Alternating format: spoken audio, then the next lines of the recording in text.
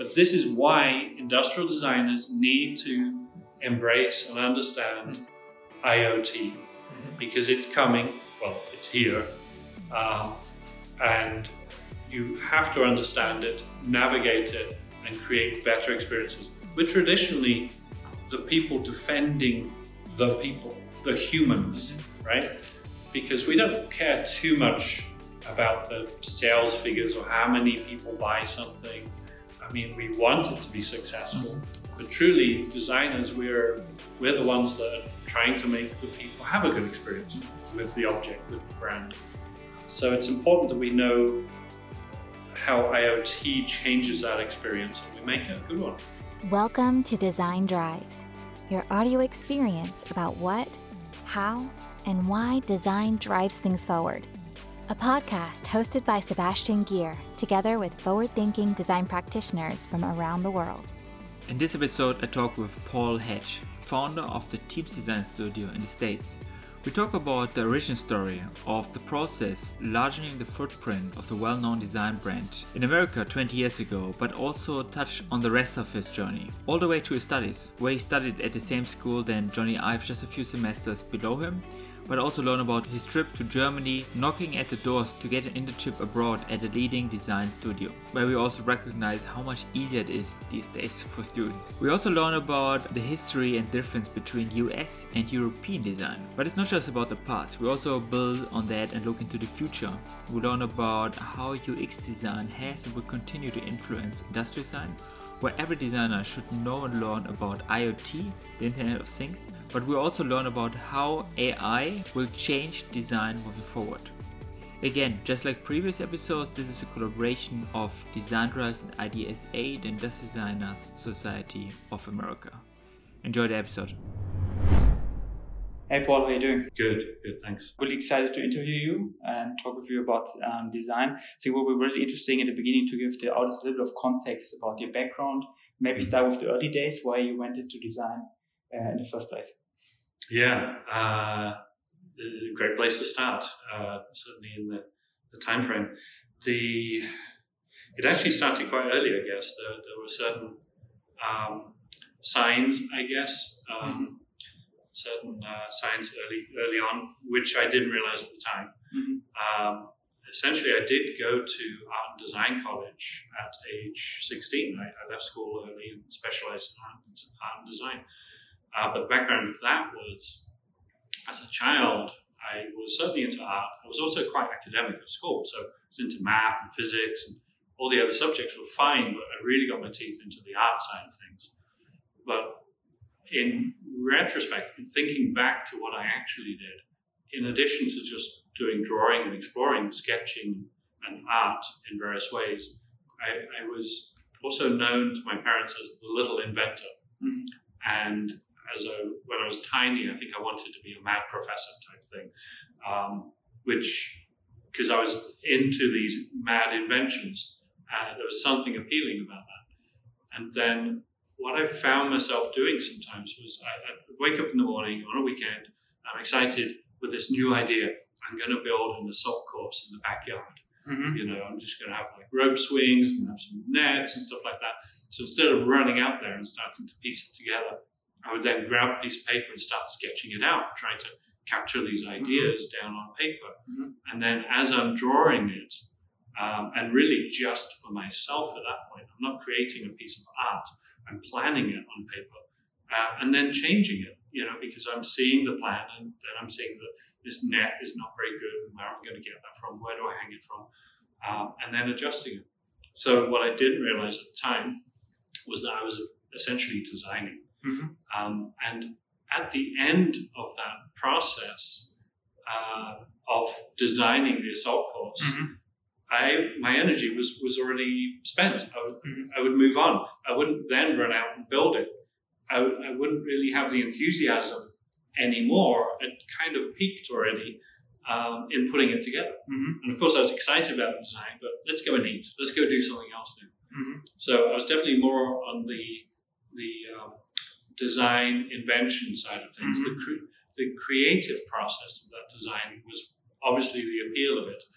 And of course, I wanted an assault course or whatever it was I was designing. But I think the true energy and appeal was in the theoretical creation. So these are only things you see afterwards. So I go through art and design. I think that I'm going to go into graphic design, which then teaches me a little bit more about fine art in this 2-year foundation course, essentially very Bauhaus-like. And so the fine art gets me into sculpture, which gets me into the 3D department. And then I start seeing the people in the second year of that course, they're doing what was called product design. And I saw them there with markers and making prototypes and making things work. And I was instantly attracted to it because I loved the sculpture because it had the creativity and it had the 3 dimensions that fine art didn't have. And so sculpture was incredibly appealing. But then looking at this prototype making and planning, that filled in the gaps for me. It's like practical sculpture. And it appealed to that inventor side of me from earlier on. So there was no going back after that point. Long answer to your short question. Which school was it then you went to? So that was a local college, which then gave me a portfolio so I could apply to get into the University of Northumbria, which was a 4-year degree course in the north of England. In product design? In product design, yeah. And I was very lucky and very happy to get in there. It was highly competitive to get in there. It's known now as the school where Johnny Ive went. And he was actually just, he was in his final year when I started. So did you meet him? Yes. I mean, I didn't know him as such. We were first years, young, naive people looking at those older kids who knew how to do stuff. And he did have a bit of a reputation already at school, which was interesting. The lecturers, the professors had already kind of identified his talent, before he graduated. I think he had gone through internships. And so they were obviously seeing a lot in him, not just him, obviously other people. But it was interesting that over the next couple of years, we kept on hearing about Johnny Ive, Jonathan Ive, they would call him, because that's his name. And we were almost sick of hearing about this person, who just graduated and got some job at Tangerine, big deal. And we saw his drawings on the wall, and we were not impressed. The professors, the lecturers had spoken to him, knew about the concepts and the depth of thought behind what was represented by that sketch. And that's the difference that he had. And we were too young and naive to understand that. We saw a sketch, the quality of and we were just looking at the line work, and shading. And it does show you that you've got to be more than line work and shading to go as far as he did. It is. Anyway, Northumbria was great 5 years actually. I took a year out in the middle, and extended it even longer. And then you got also the chance to experience a little bit of international workplaces. So yes, that's right. One of the appeals of Northumbria is that you do internships, and you have to do internships. It's mandatory. And so my first internship was in England, working at a company that designed shop fittings and shop fitting systems. Amazing experience. But then the following year, after a trip that we did abroad to Barcelona, I was inspired for my next internship to be abroad. And at first I thought, I want to go to Barcelona or Spain or somewhere, and started looking into different types of design. How does Spanish design compare to German or French, and what are the differences? And then really got into understanding German design. Obviously, there's a very, very strong heritage of industrial design in Germany. I think it's wrong to call it German design. But it just seemed to fit the way that I saw the design world. And so then I started targeting Germany as being a place I could do internships. And I did. it was crazy. I didn't know the language or anything, but I sent applications out to a whole bunch of places under the ruse that I will be in your town of Hanover, Stuttgart, Schwäbisch Gmünd or somewhere in 2 weeks' time. And would it be possible I can come by and just get some advice on my portfolio? The German designers, being as nice as they are, pretty much all responded to me and said, yes, come by. We don't normally allow people at short notice to come by, but seeing as you're coming from England and all that way and you happen to be in town, we'll let you in the door. And so that worked. I got 10 interviews within 10 days, which is crazy. So I got all these responses, and I was hoping for like 1 or 2. That was amazing. So then I planned this trip of zipping up and down Germany within 10 days. There was only one company that actually turned me down, but I was pretty keen on seeing them. So I did turn up at the door as well. It was a company in Schwäbisch Gmünd. And the secretary almost rugby tackled me as I was walking in. I just rang the bell. She came. The designer answered the door. I'm standing there with my portfolio, and he saw me. He's like, physical portfolio back then, right? Yeah, physical portfolio back then. That's right. And he saw me with this, and he was like, "Oh yeah, come in. You must be here for an interview." Yeah. So he's taken me up to the meeting room, and the secretary saw me, and she must have spotted that I was English or something. I'm sure I stuck out. And she said, no, I told you, you cannot come by like this, unannounced and so on. And then the boss came out. He was like, it's okay. I'll see you. That was me breaking into design. So anyway, it was a cool trip. I'd learned some very basic German along the way, saying things like, I don't speak German, or where's the local train station. And enjoyed every minute of it, and then got an internship and picked up the language. Was it like A3 physical portfolios back then, right? Oh, it was bigger. Yeah. My later portfolio went down to A3. Okay. I think it was an A2. My very first portfolio, which had artwork in, was A0. And that's what got me into Northumbria, because to apply for the course, you had to have a pretty good portfolio, physical portfolio. Yeah. Yes, this was the last century that we're talking about. Yeah. And I actually had slides, literally a slide reel. It's these little rotating things with physical slides that you would put in the wrong way around and stuff like that. To show it on the wall? Yeah. So you turn up and there would be a projector in the room. You can't imagine this, I know. You've heard stories. Yeah. So it was interesting. This was 1991. And it was at that time when you would have your slides, in a sheet, in like a contact sheet. And then you would potentially have this little rotunda to take with you. Or you'd turn up there and then put the slides into the rotunda of their projector. And then they would project it onto the wall. Or in some cases, people would just hold it up to the light, these tiny little slides. Ridiculous to think about. But really, the art went down to your physical prints. You would get really high-end photography. You would get the original sketches and drawings. So, the quality of that was really important. I think it's interesting now because you get different dimensions coming in. There was a whole different challenge back then to create this visual representation as creative and as original as possible. Now I think we're put into a tight frame. You've got to have a website, and there's almost a standard layout for that. And it's not about being creative about that. It is about the content, but you're able to put video, animation, bring feel through within the images. And there's so many more ways of doing it than you could back then. Yeah, you had to spend much more time on the presentation. Yes. As well, right? And of course, now you can spend all the time on the content with the presentations. Yes. Yeah.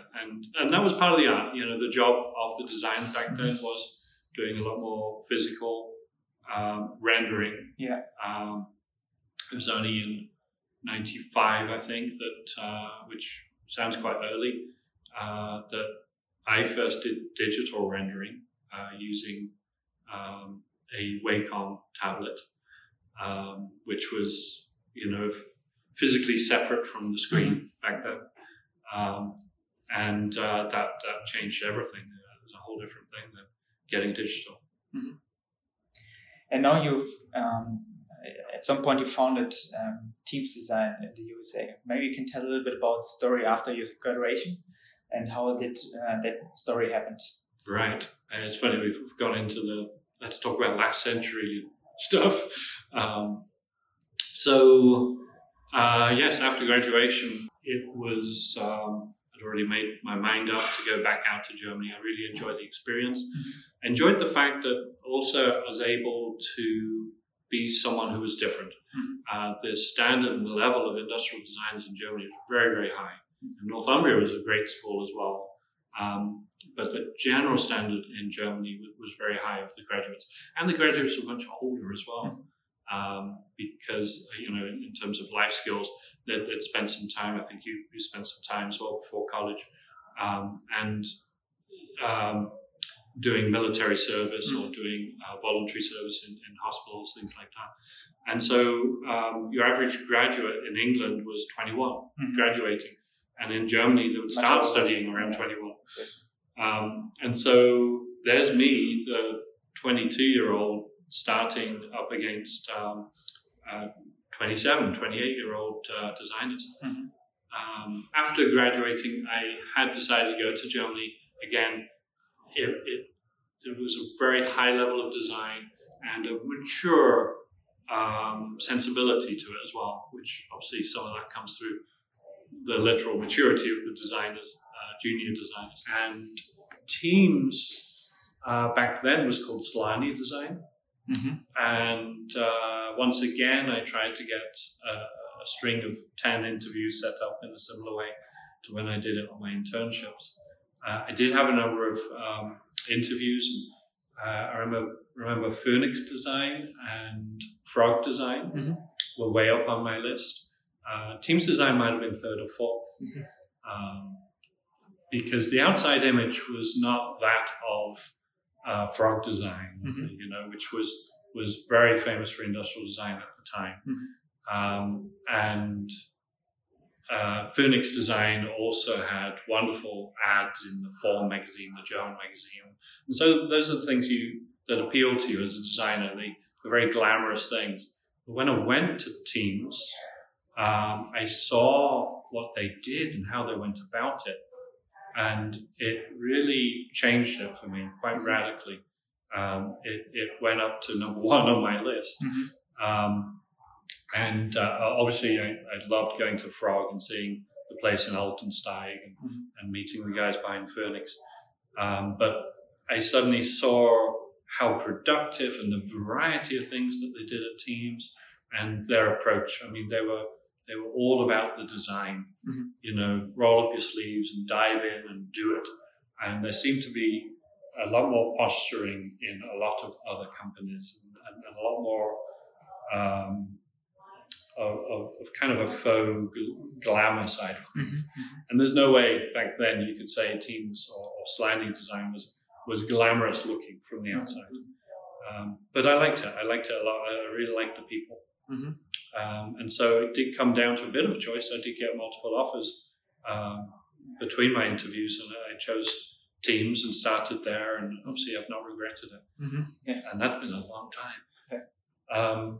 Fast forward a little bit, I was there for about 5 years, and we did a lot of work for the American market back then from Germany, but we didn't have a branch out here. And it was actually Bosch that approached us, Bosch Power Tools, because we were designing and still are all their power tools, and we were their turn-to partner for everything. And they had bought a company over here, Skill, and having some difficulties in their eyes with the transition. They felt that the designs that were happening over here were not Bosch enough. They were too American, which of course was a very German-centric way of looking at it. But what they needed, what they asked us for, was to have Teams in America being very hands-on, looking after their design there and not trying to design from Germany. So that's actually what tipped the balance. We were already very interested in the American market because we were designing for it. Yeah. And then being here obviously helps a heck of a lot. And so because I was doing a lot of Bosch work, the language and culture background helped. And I believe I was seen as being the right person for the job. I was asked to come out here and set up office. Mm-hmm. Yeah, I was really wondering about how that all happened. Was it like more of a personal drive? Did you say, I want to go to the US? Is there a way of bringing teams design there, or was it more of an external force? So it's very interesting. Why did you choose Chicago? Well, for a number of reasons, but a very good reason was because Bosch Power Tools was here. Okay. But we did weigh up other locations because it was important that we're not reliant on Bosch. Obviously, we'd have to set up and work with a number of different companies anywhere in the US. And Chicago was a very, very good fit. It's second city. It's not New York and it's not LA. And it sort of had the right mentality, the Midwestern mentality that it's associated with the middle band of America is not too different from where Teams is based in Germany. Mm-hmm. The Swabian outlook on life. Yeah. What is it? It's Schaffer, Häuslebau. The Midwest of Germany. Right. Yeah. So it seemed like the right approach. It's not all high glam New York. That didn't seem like a good fit for the company as it was then. And generally, the situation looked very good. I love Chicago. It's a great place. It's very metropolitan. Great connections all around the US, and almost all of our clients are outside of Chicago. So it's not as if we're here just for the clients. Mm-hmm. But it's a nice central place. Mm-hmm.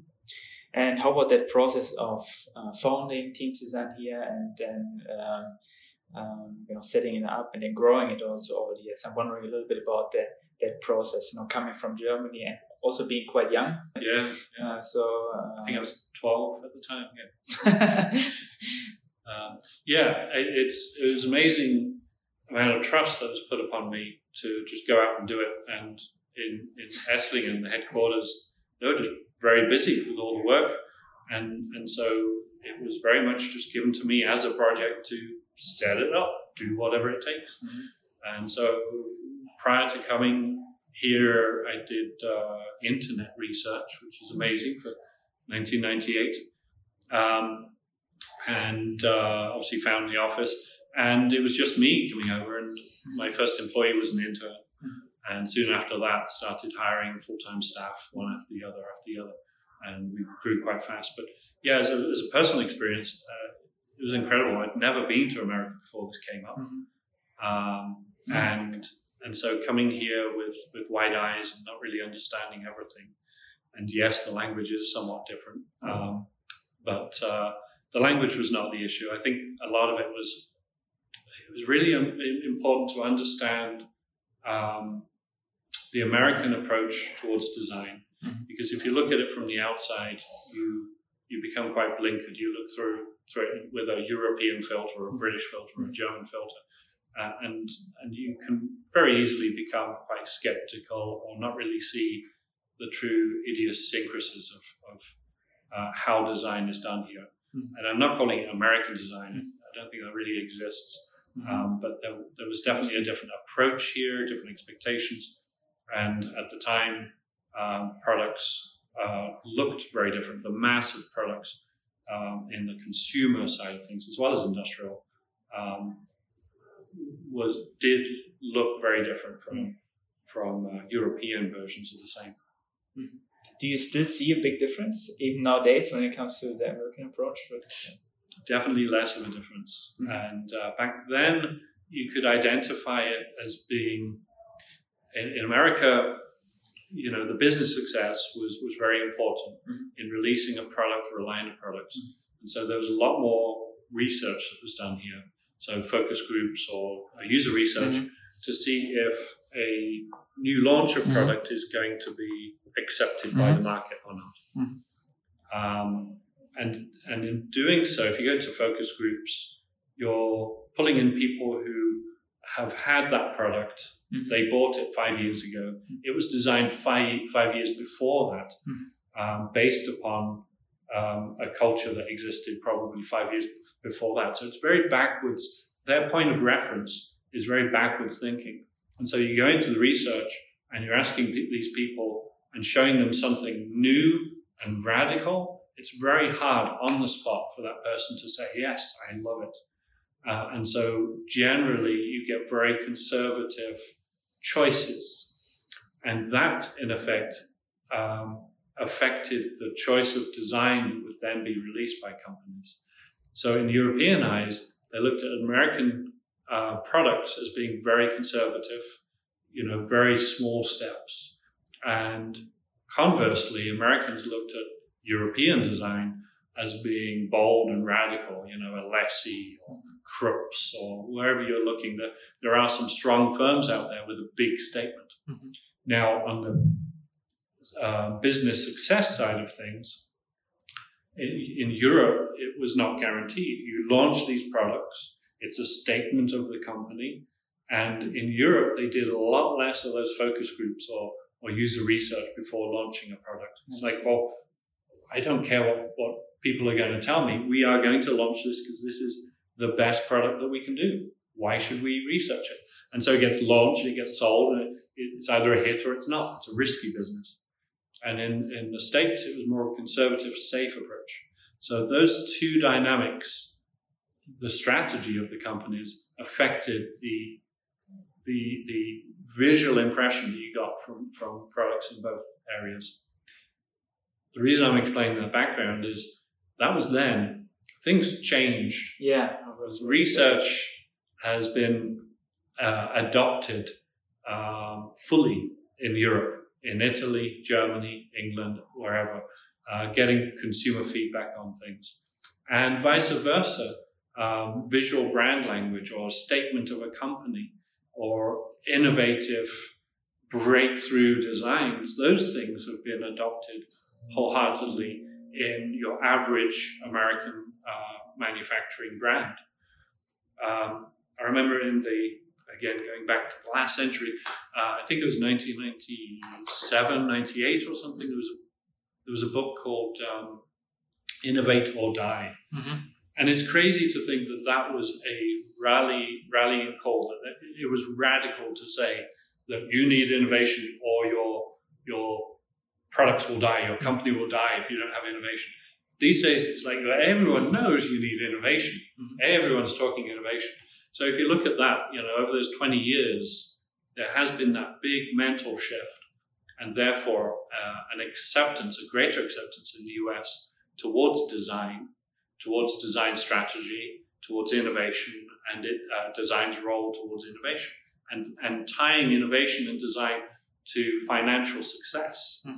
And I swear, in the 90s, that was not the talk. When I came here in 98, I started talking to a lot of designers in the community, and a lot of that discussion was about, okay, we designers shouldn't be artists, we should be walking the walk and talking the talk now. We need to act like business people. And there was that transition that happened through the 90s, from being artisans in the corner to now talking the talk that the marketers like. Again, this is old hat, right? I think we've gone through that door and some others in the meantime. But these things affect design. It affects the strategies that we use within design. It's everything. Now, yes, it's a completely different world. Yeah. What would be your advice to people who want to start their own design studio?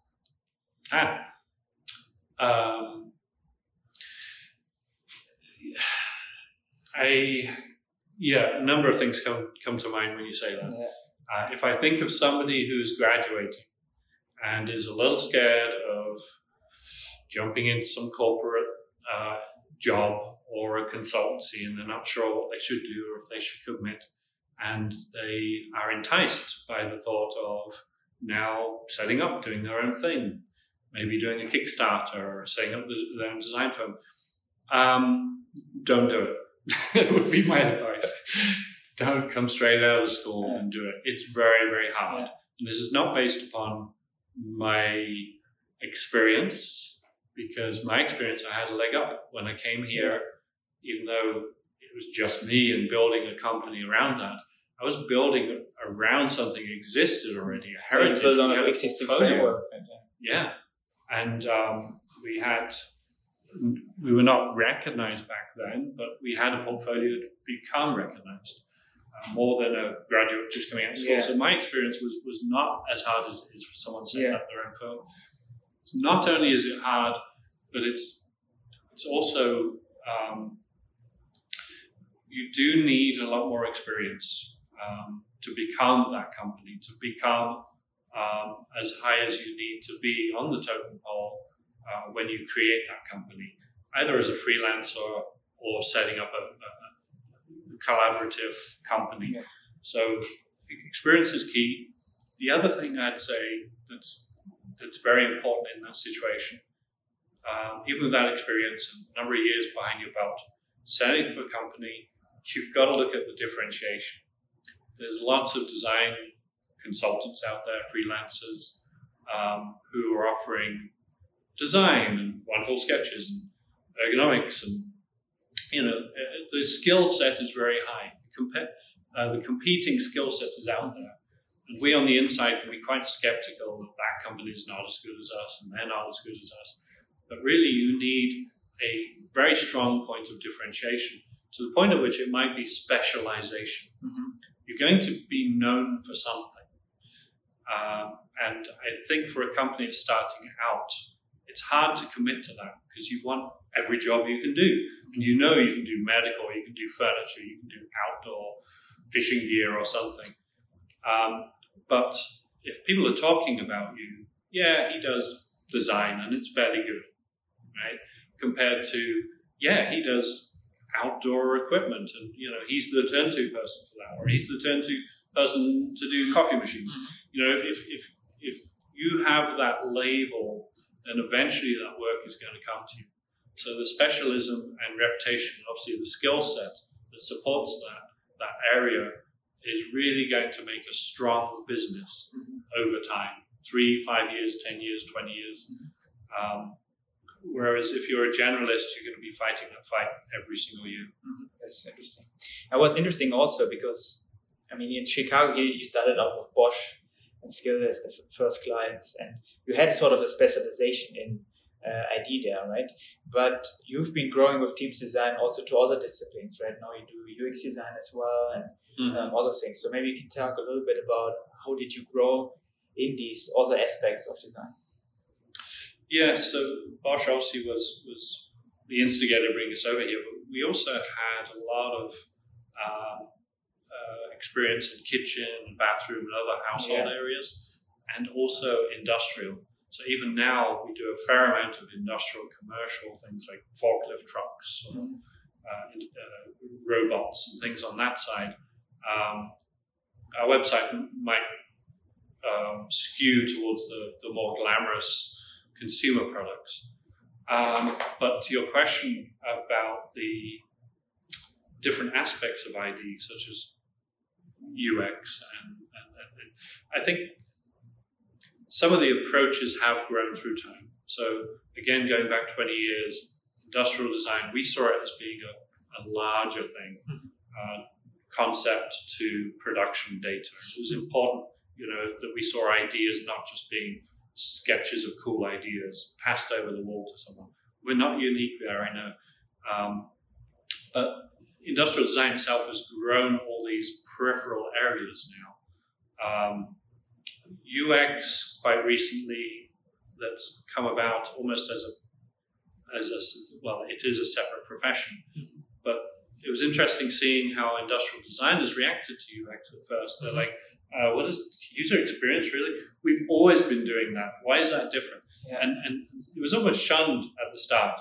I felt like I was going a little bit against the stream in not being quite so skeptical, because I did get to see, and I feel like I embraced UX processes and methods, because we did user research to find insights about what people wanted. We did user flow. We did journey mapping before UX was invented, right? And to design for the user was not breaking news for us. However, we didn't do it in the strictly collaborative way that UX did. UX opened the doors and said, okay, we're going to journey map together. We felt we were being collaborative by doing a journey map and now presenting it and explaining it to our client. But that's not truly collaborative. It felt collaborative at the time. But I experienced the difference in actually creating a journey map with a team of interdisciplinary people to see the difference. And the difference affects the entire project moving forward, because now everyone really felt and knew about the steps within that journey map, or whatever it is that we're doing. So we did workshops before, but workshops are different now. So we have adjusted as a company. We embraced it quite some time ago, but I did see a lot of skepticism in the industrial design community towards UX. Or there's the UX side of research as well. It's interesting that the term is used for so many different things. Yes. It feels like it's still early days. But the processes, if you go back to the processes and the adaption, the easy adaption of things like agile process within UX or design thinking within UX, I think it's a very useful additional perspective to have as a designer. You list these activities under UX, it's like, yeah, done that, can do it. But it's a different perspective. And again, it comes down to that collaborative nature. And the cool thing I noticed quite early on as well is that UX is suddenly accepted as by our clients as being something that they should be doing, and therefore they will participate. We'll do a UX workshop with them. We'll do journey mapping with them as part of UX, and it's completely accepted. We've always wanted that. We didn't truly do it because the engineers, the marketers didn't feel it's their responsibility to be part of that. The old game was we deliver those things. We tell them about what the user wants, and we defend that. But now it's everyone's responsibility under this new game called UX. And now the marketers and engineers and everyone involved is equally concerned about the user experience. And that is a revelation. It's excellent. Do you think it's because of the terminology? Because it's a different word. It's easier to grasp for people, the value? I think so. And it could have been a different term. So it's not necessarily the nomenclature, but the fact that there is a term and that it is a thing that is associated with better design, better development. And I think particularly at a corporate level, it's very important to adapt to tried and true processes. It's not about reinventing a process that you don't know will result in success. And so if you do this process, if you go through these steps, the general belief is that at the end of it, you have a product or service that checks all the boxes, and therefore this should be good. Now, it's not to say that, the product or service truly is good because you went through all the processes, but it does give you a certain safety net. And it's very hard with any product or service at the end of a project to truly prove, to say, yes, this is the best it could be under the timing with the people that we had. But if you have a process and you did it and it felt right, then everyone has confidence that that end result is correct. Right or wrong, that's the dynamic that happens. So we talked a little bit about UX as one of the big influences in industrial design in the last years. What are also things that changed industrial design over the last years? So prior to that, I think there was industrial design, as I said, through the 90s, it seemed, in the US at least, there seemed to be this, we're not artisans now, we're business people. Let's do the marketing talk.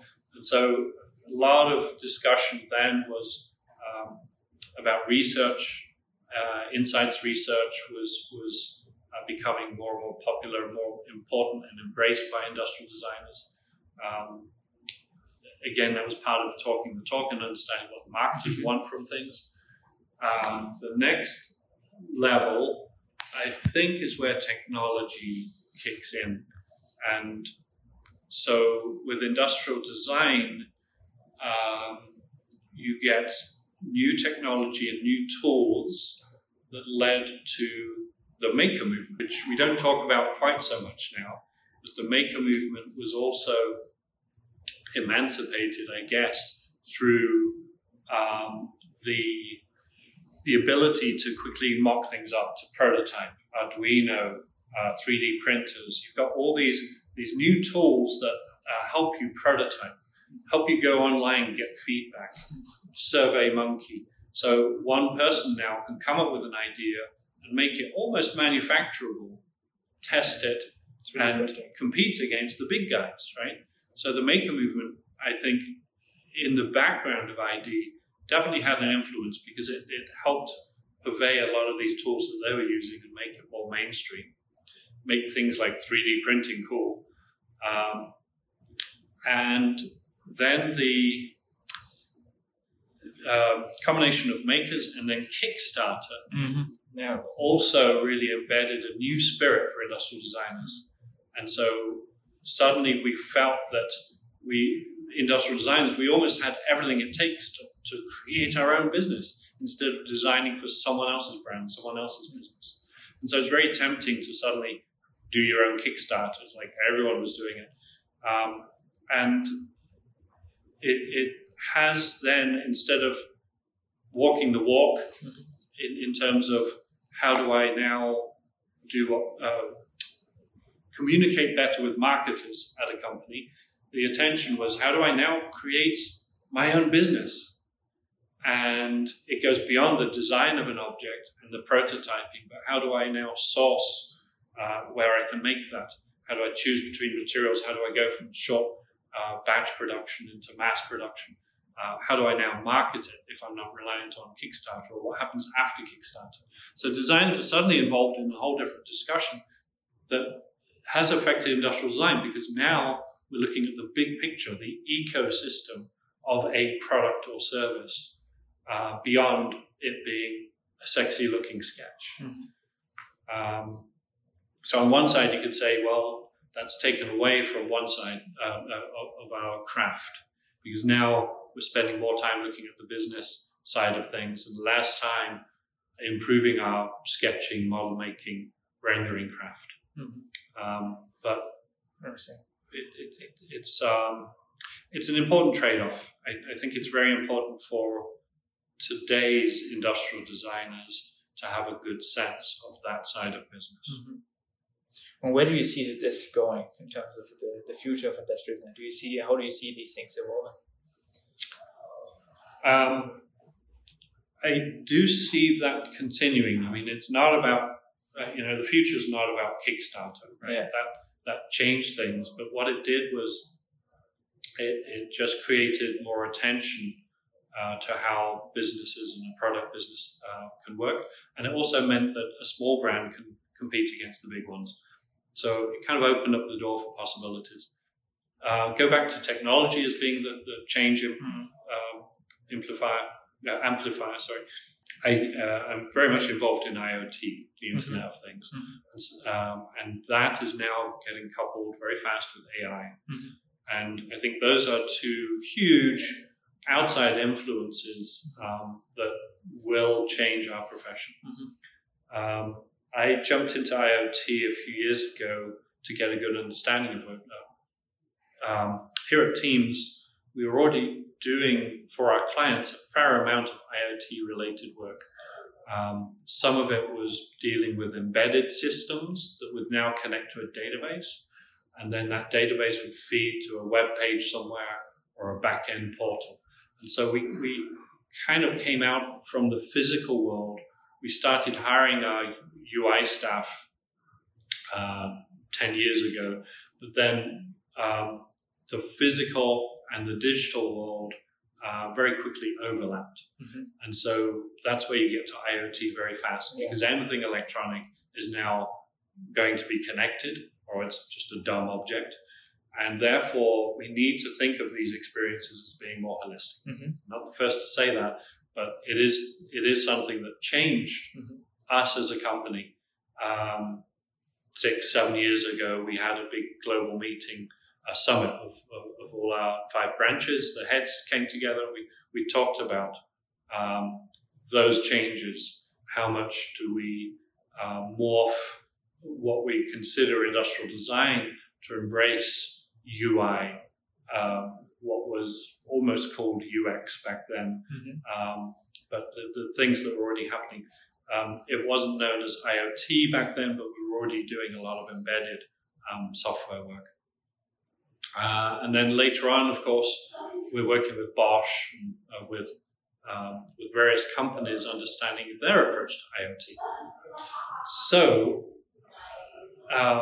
in doing so, we've also got some background knowledge of IoT on an individual product basis, but also on a strategy basis, talking with a lot of companies in their adapting IoT as a whole, not just on one product. And that's the best way that a company can go about it. The worst way is to look at it myopically just within one product. This product has an app and it connects to a database somehow. It's a big commitment for a company, and the company needs to look company-wide, product-wide. Why are we going to IoT? It's a big effort. What do we get from it? And yes, why are we doing this? And I think a lot of companies have felt they got forced into it, didn't really have a strategy or a plan. And so what we're doing at Teams now is we seem to be that voice of reason. We have some of our clients turning to us and asking those questions about, well, if we did start doing IoT now, how would we do that? And so we're able now to talk about, well, okay, this is the sort of strategy you could have. We're no experts, but we have the experience that we're able to share and also to show some of the many, many pitfalls of companies going down the wrong paths. And it also makes sense, I assume, to do it all together, right? Because, if you just hire it for the ID and, if it's an IoT product and you can't think about the other touch points, right. Then I think it will be hard to have that much of an impact or really think these things together, right? Yes. So I see there also IoT as a gateway, I think, for industrial design to be in a conversation with other design disciplines, being connected with other design disciplines. Yes, it's very true. And understanding what the basics of IoT items are, or that connected product is in the ecosystem, I'd say is absolutely mandatory for industrial designs now. What's a database mean? How do we user test things? What is this experience that we talk about? So we as a company, we're traditionally an industrial design company. We are now an experience design company, because a lot of what we're designing is more than just that traditional physical product. And the experience comes from a combination of strategy and research. And so the turning of those ideas and concepts into reality is also a major part of what we do. But the experience is in the center of it all. Call it UX. UX, I think, gets put into a little box. We use the term experience more broadly, because when it comes to IoT, why should we be looking at IoT? Because we are designing the experience, right? And it doesn't matter if it's on the physical or on the digital, the intangible, or the back end, or the influencers, or the people who somehow surround this product in some way. The experience has been obviously recognized as being a valuable aspect, a financially valuable aspect for companies. They know they need it. However, companies also know they need IoT. And something we see companies doing is step number one, okay, IoT, it's very technical. let us ask our IT experts, our IT department, the guys that have been, setting up your printer to your laptop for years. Now, they do know their technical stuff, right? I'm not undermining the IT department whatsoever, but their world, their Weltblick, is coming from a technical basis. Okay, we need these sensors, we need this form of communication, these protocols, and this sort of database. Whereas really, when you're designing an IoT experience, right, product or service, you've got to start with that user. Because if you're collecting data, you want that data to be good data.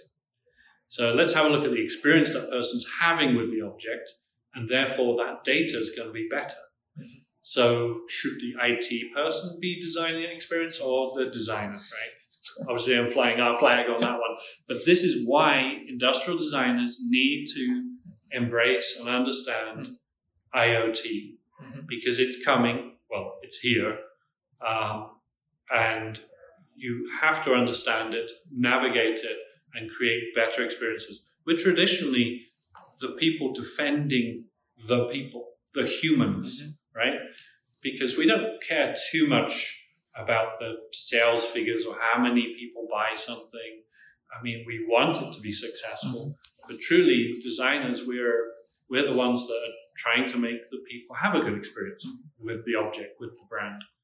So it's important that we know how IoT changes that experience and we make it a good one. So that's definitely a recommendation for also students, right, to or everyone in design to adapt this topic. Right, even old people like me. I mean, embrace it. It is complicated. Yeah. The further you go down that path, it reminded me as I was going down that path myself. It reminded me of the sustainability topic. Interesting.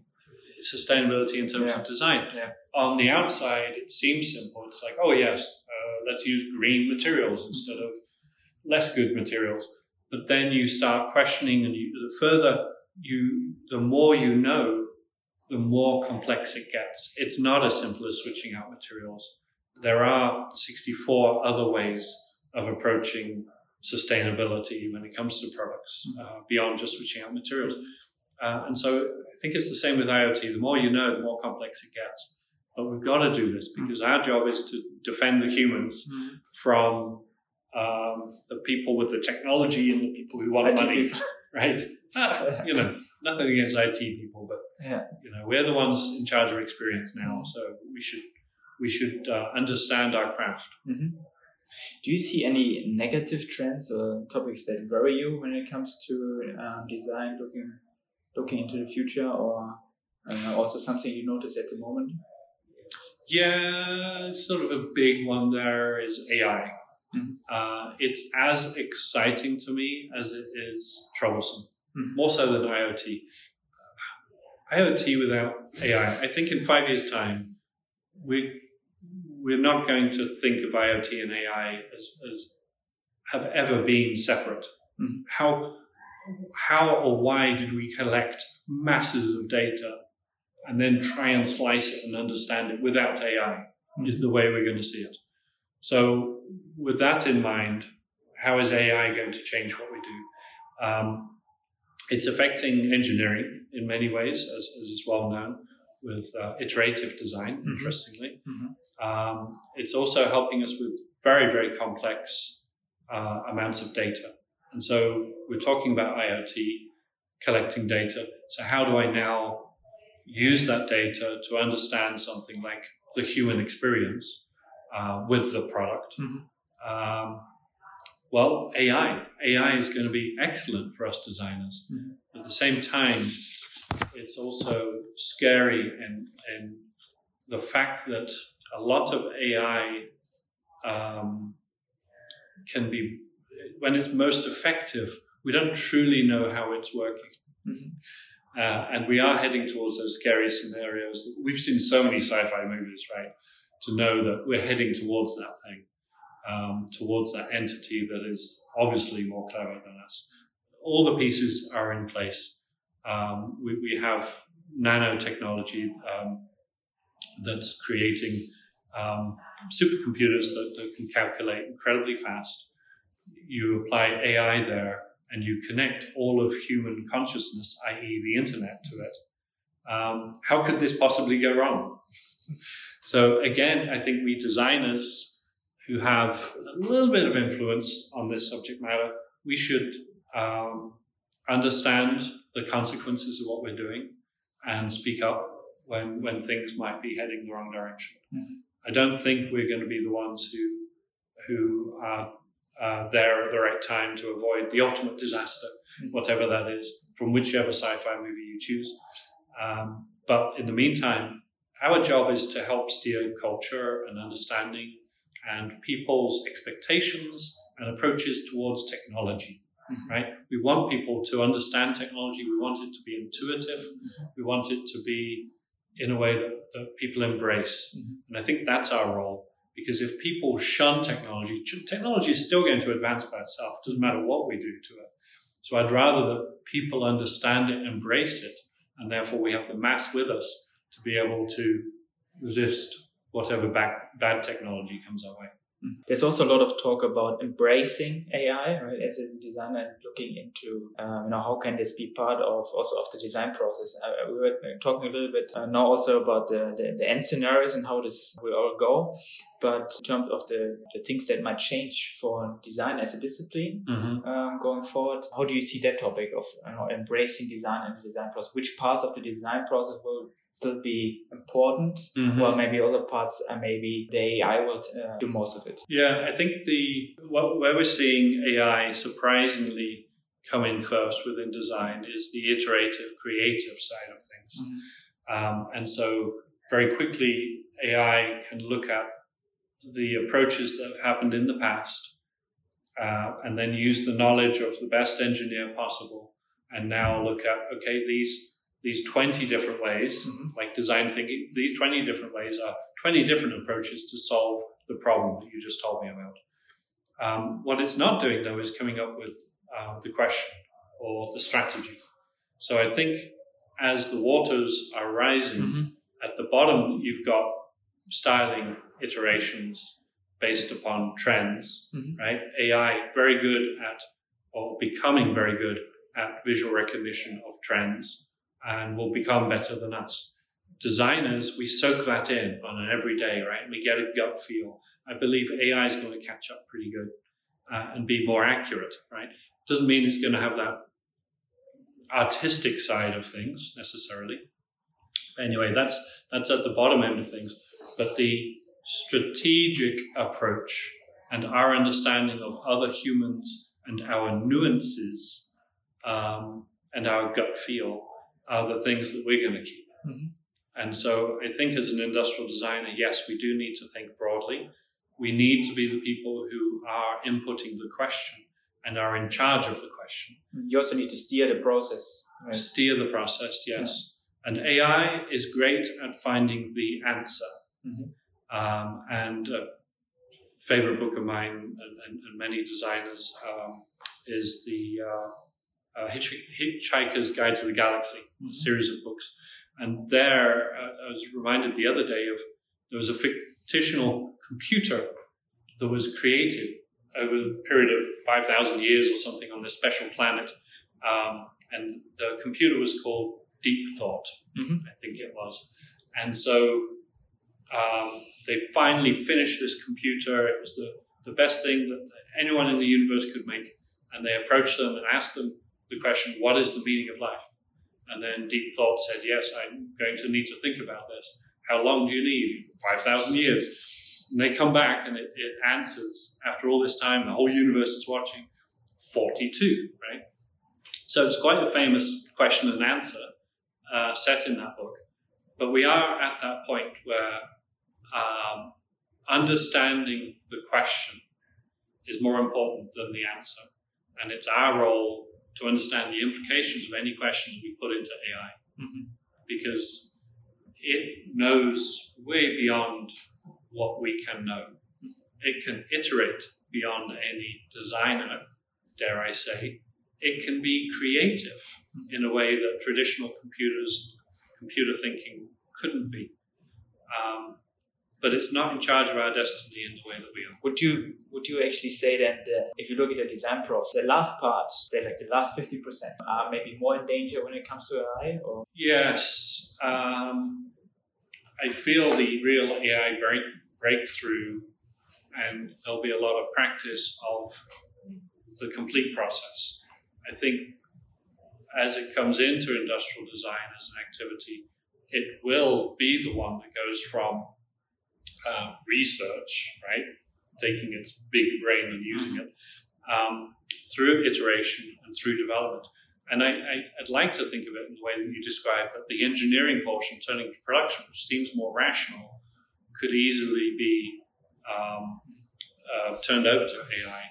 But I think the front end can as well. It's just not necessarily going to have the richness or necessarily the strategy behind it. So if I want to now create a product, I need to get AI to create the product for me. I need to now make certain decisions as to who it's for and how it's going to be, what sort of timeline, what sort of volumes, the sort of things that we would look at as a briefing in design now. I believe the system will be able to take things forward. Our role in this is doing the same process, but a qualitative version of it. So I think we're still going from A to Z, and we will use these tools at multiple times during the process. There can be the A to Z by itself, or we use it all the way through. Just like CAD in a sense, we use it as an assistant. We use digital rendering at the start. We use various digital methods to help compile research. We use basic CAD.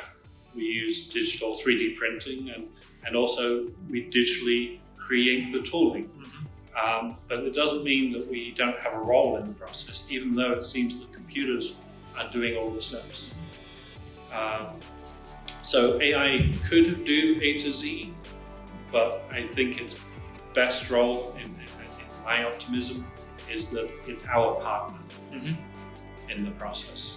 And it'll be a good one too. Yeah. All right, I think we need to wrap this up. Thank you so much. Amazing insights. Thank you so much. Fascinating talk. Yeah. Thank you. That was the episode.